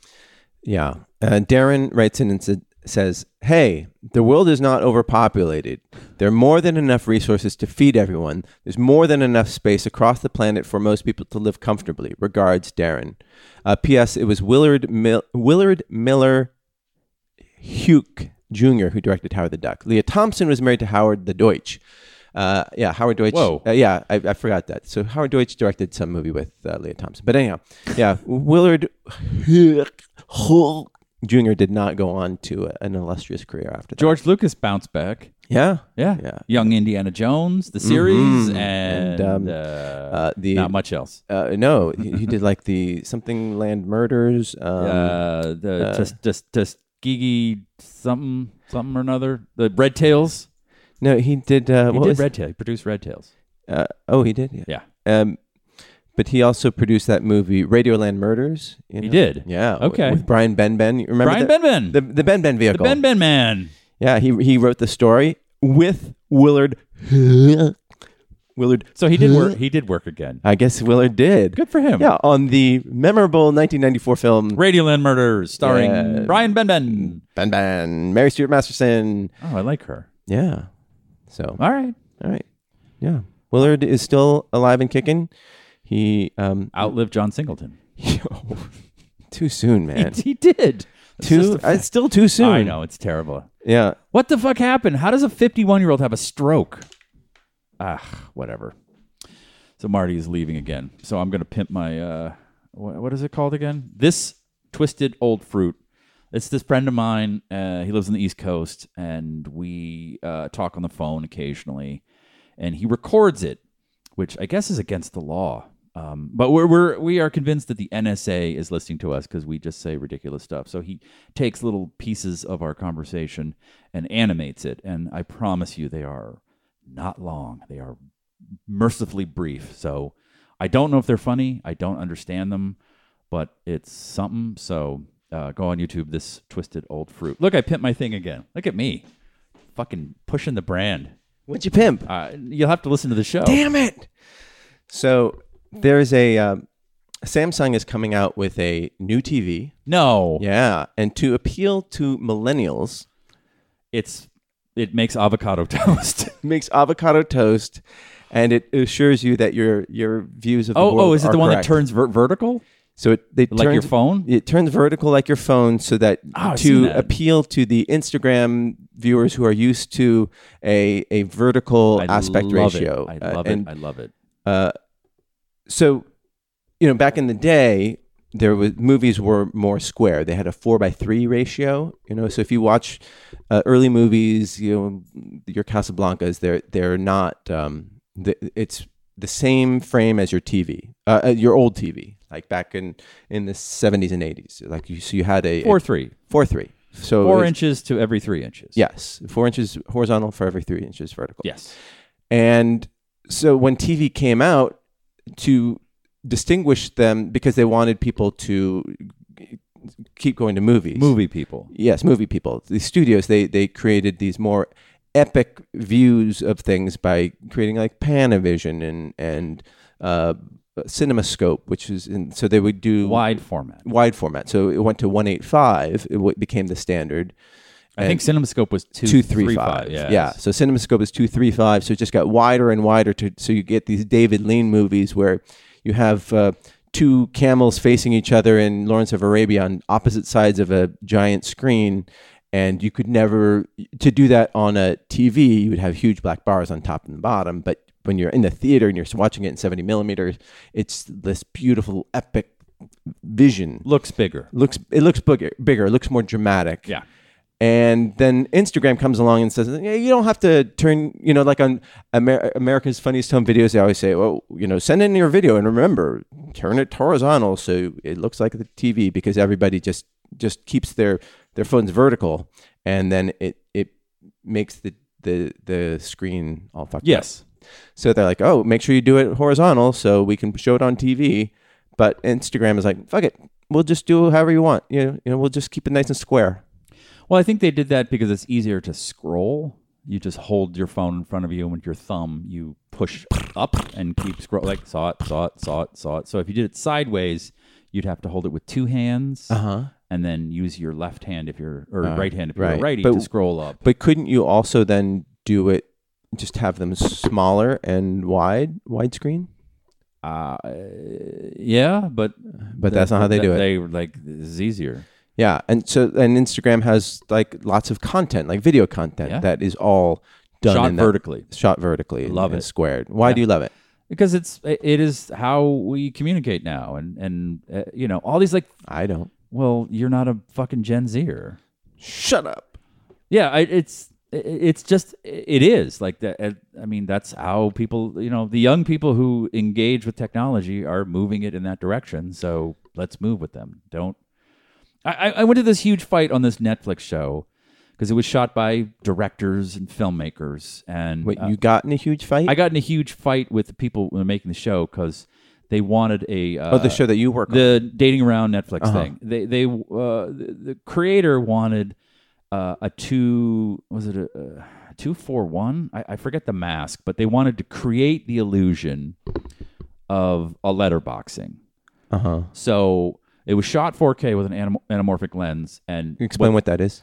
There was enough information to fill your TV. Yeah, so it squeezes the image. Yeah, but you can make it more what we wide. Did was was frame out the top and the bottom, like just know that that's going to be dead, and then put bars over it. Right. To make it look like it was anamorphic. It wasn't an anamorphic lens. It was to add bars at the end to make it look like you're watching David Lean's dating around. Dating around, yeah. And, and somebody fucked up and didn't get it approved, and there's all this bullshit behind the scenes like, oh, well, we don't do that on these kinds of shows and this and that. And I said, guys, it's being watched on a phone. Like, at the end of the day, people are going to watch a TV show on a phone, and if you put a black bar at the top and the bottom of your phone screen, you're just making it even less information. Like, just it was enough information to make the image fill the phone in the Netflix app when you turn it sideways. And they're like, oh, we're filmmakers and we have a cinema. And I'm like, guys, get over it. Like, they're now making vertical TVs. People watch television on their phone. You have to think about how the audience engages with the movie, with the product. Yeah, and I remember working, I was in like a writer's room years ago when like Verizon had it was pre-iPhone, but they were going to make a series on a phone, and all this discussion about narrative and this and that. And I said, but we're not talking about the fact that it's going to be on a screen the size of a postage stamp. Like, you have to think about the end product and how someone ingests it. And everyone's like, oh, this is going to be watched on 65-inch TVs, and we're all cinemaphiles, and we're all not. There's just there's people sitting on subway trains right now going, I should just watch Netflix instead of listening to this fucking podcast. Yeah. But that's just the reality of it. And if you fight it and go, no, it has to be in the cinema, says Steven Spielberg, or like it's not, 3 million, it can't get an Oscar. Like 3 million people watched King Batch's Vine. 3 million more people saw that than watched your stupid, cinema that you were doing, that you toured film festivals with. It's just like I'm glad they're making a TV like this, because it's how people are engaging, and you have to move with them, or rather than say no. And I'm just mad at Spielberg and talking about movies that are Netflix can't be Oscar nominated. He backed off on that. I know he backed off because everyone said it's a fucking movie. Grow up, old man. Fuck you. Yeah. Get a move with the times. Yeah. Yeah, and that said, I do enjoy. I'm sorry, Mr. Spielberg. I meant fuck your idea, not you personally. I do enjoy a good widescreen film. I mean, that it is this artificial construct that just makes me think of cinema. Just like 24 frames per second is this artificial construct that, like, even though 120 hertz is more visually. Has more visual fidelity. It's more true to what actually happened. We have conditioned ourselves to enjoy things that are in widescreen and 24 frames. But the new generation, they want these screens that are 120 hertz, and they want to shoot things how they want to shoot things, so that they can scroll through it with their thumbs. Get on the bandwagon. Yeah. So what are you supposed to do with this TV? Like, you pitch it vertically, and then you scroll through Instagram? I think they just want you looking at, Samsung wants you to look at that instead of thinking about their folding phone fiasco. Ooh. Yeah. Who wants to fold a fucking phone? Well, I know there's a guy that comes and does this podcast who would probably like a foldable phone. Yeah. He's like, does it come bigger? Yeah. Where do you put the carabiners? Yeah. At the top or the like, bottom? It's not thick enough for me. I like people to see from like 2 blocks away that I have a giant phone in my pocket. So this is a folding phone, and it does fold out into a square shape, so you can watch content in a square, sort of squarish version. And I guess they fucked up because they had basically the screen is not durable. It's like, whereas we have all these screens that are coated with Corning, which is Gorilla Glass, which is a type of glass that is fortified to be very strong. This is and scratch resistant. This screen that the Samsung Fold, the Galaxy Fold comes in, is a plastic screen so that it can handle being folded, and then they put another protector on it that people are like, oh, there's a protector on it, I'll peel this off, and it ruined the phone. And so they delayed the launch of this phone. I mean, it's kind of cool to have basically a tablet that you can fit in your pocket because you can unfold it. But like, I guess. I don't know. But I don't need it. I mean, we don't need any of this shit, I guess. We don't. We don't need a TV that that we can turn square. But I mean, people just want to put shit out there and see what people get interested in, right? And Samsung's a big fucking rich company, and they're trying to innovate and be different. I salute them. I will not get one of those TVs. And I will not get a folding phone. Yeah. Okay. So that was the mail sack. Oh yes. Thank you guys for emailing in, and I just got to answer this email. Sorry, hold on just a second. Oh, you're really going to answer an I'm- email I'm- on the air? Yeah, I'm just gonna type it. Okay. Yeah. Who, anybody good? No. Just my sister. Well, okay. So we got to figure out what to watch next week for next week's show. Oh, why doesn't someone tweet in and tell us? Well, it's going to be Or- Tyson who's going to tell us to watch. Someone has done that. Yes, Well, we can watch it. Let's do it. It's a Bollywood film. Oh no! Yeah, it's 160 minutes. No. I think it's over 160 minutes. That's too many minutes. No, That's it's wait. 90 minutes is the most not. Oh, amount. come on. It's not like watching Showa? No, Avengers Infinity movie. It's called The Thugs of Hindostan, or The Tugs of Hindostan, if you're speaking. What? Hindi? Yeah. No, with a Hindi accent. Thugs. Tugs of Hindostan. Yeah. It came out last year. I want to see that robot one. Why don't we see that one instead? It's like Robot 2.0. I saw the first one. It's a Bollywood movie. Came out a couple years ago. It's like the most expensive movie they ever made. It's Bollywood, so it's with a robot, but it's also singing and dancing. And they finally made a sequel. Okay, so yeah, it's called 2.0. 2.0. 2.0. They sing that the whole. Oh, you saw 2.0? They're singing it. The dogs are. Oh, Is this what goes on when you're? yeah. Let's just bask in this Yeah. cacophony. Now I want them to keep barking so that these guys, now that they've cased the joint, they won't. Yeah, what are these guys doing? Okay, you know why we're gonna watch this one instead? Which one? 2.0. Why? Because it's only 148 minutes. Yay! Shorter is better. It's also known as Robot 2. Yeah. Guess what the budget was on it? $140 million. $75 million. $75 million. Which seems huge for a. So I saw a robot, and they sing us. Hey, shut the fuck up! They sing a song. Jackie. 2.0. I loved it. It is so fucking batshit crazy. Okay. So I've wanted to see the sequel. I just haven't found it. Okay. Will I not know what's going on? Who cares? Okay. It's crazy. Okay. Okay, I'm excited. now. So what's the original one is called just One or I? Yeah. Is that right? No. It's some mad scientist who builds a robot, and I don't know what the fuck. There's a lot of singing and dancing, and it makes no sense, and I loved it. Okay.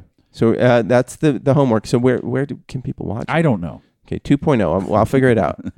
We'll have a backup. We'll have a backup. We'll watch Yes. The Dirt again. Oh yeah. Give that holds up. Give notes. Okay. So, anything you want to? I have plugged my YouTube page multiple times, so I don't want to plug it anymore. Okay. And what do you do on your YouTube page? You'll have to listen to the show. Okay. I can't go through it again. And I urge everybody to watch Keanu Reeves explaining John Wick in 60 seconds. Oh, I love it. Yeah, that came out last week. I love those movies. They're fun. They're great. Yeah. Really well done. And so good popcorn movie. Yeah, great movie. Very, very goes down real easy, like a wine cooler. Like a Four Loko. Like a Four Loko on a Thursday afternoon. Those are the days. That being Thursday afternoon. Yes. I'll see you Thursday. And let's see, next week we'll hopefully have John and Cassandra back. And send in your emails to noonerpodcast@gmail.com. Thank you for filling our sack. Continue to fill our sack. Ask us questions. Tell us a little bit about yourself. And in the coming weeks, maybe in like 2 or 3 weeks, we'll talk about Endgame, give everybody a chance to watch it, and then we will spoil the shit out of it. In the meanwhile, tweet at us. That's Nooner Podcast at Steven Kruger, Marty U, Cass Cardenas, Sylvain BBB. Do it. See you next Tuesday. Bye. Hit that fuck. Time to hit that fuck. hit that fuck. Time to hit that fuck. Bow, bow, bow, bow, bow, bow, bow, bow. Hit that fuck. Time to hit that fuck. Time to hit that fuck. Time to hit that fuck. Bow, bow, bow, bow, bow, bow, bow, bow. Hit that fuck. Hit that fuck. Hit that fuck. Hit that fuck. Hit that fuck. Hit that fuck.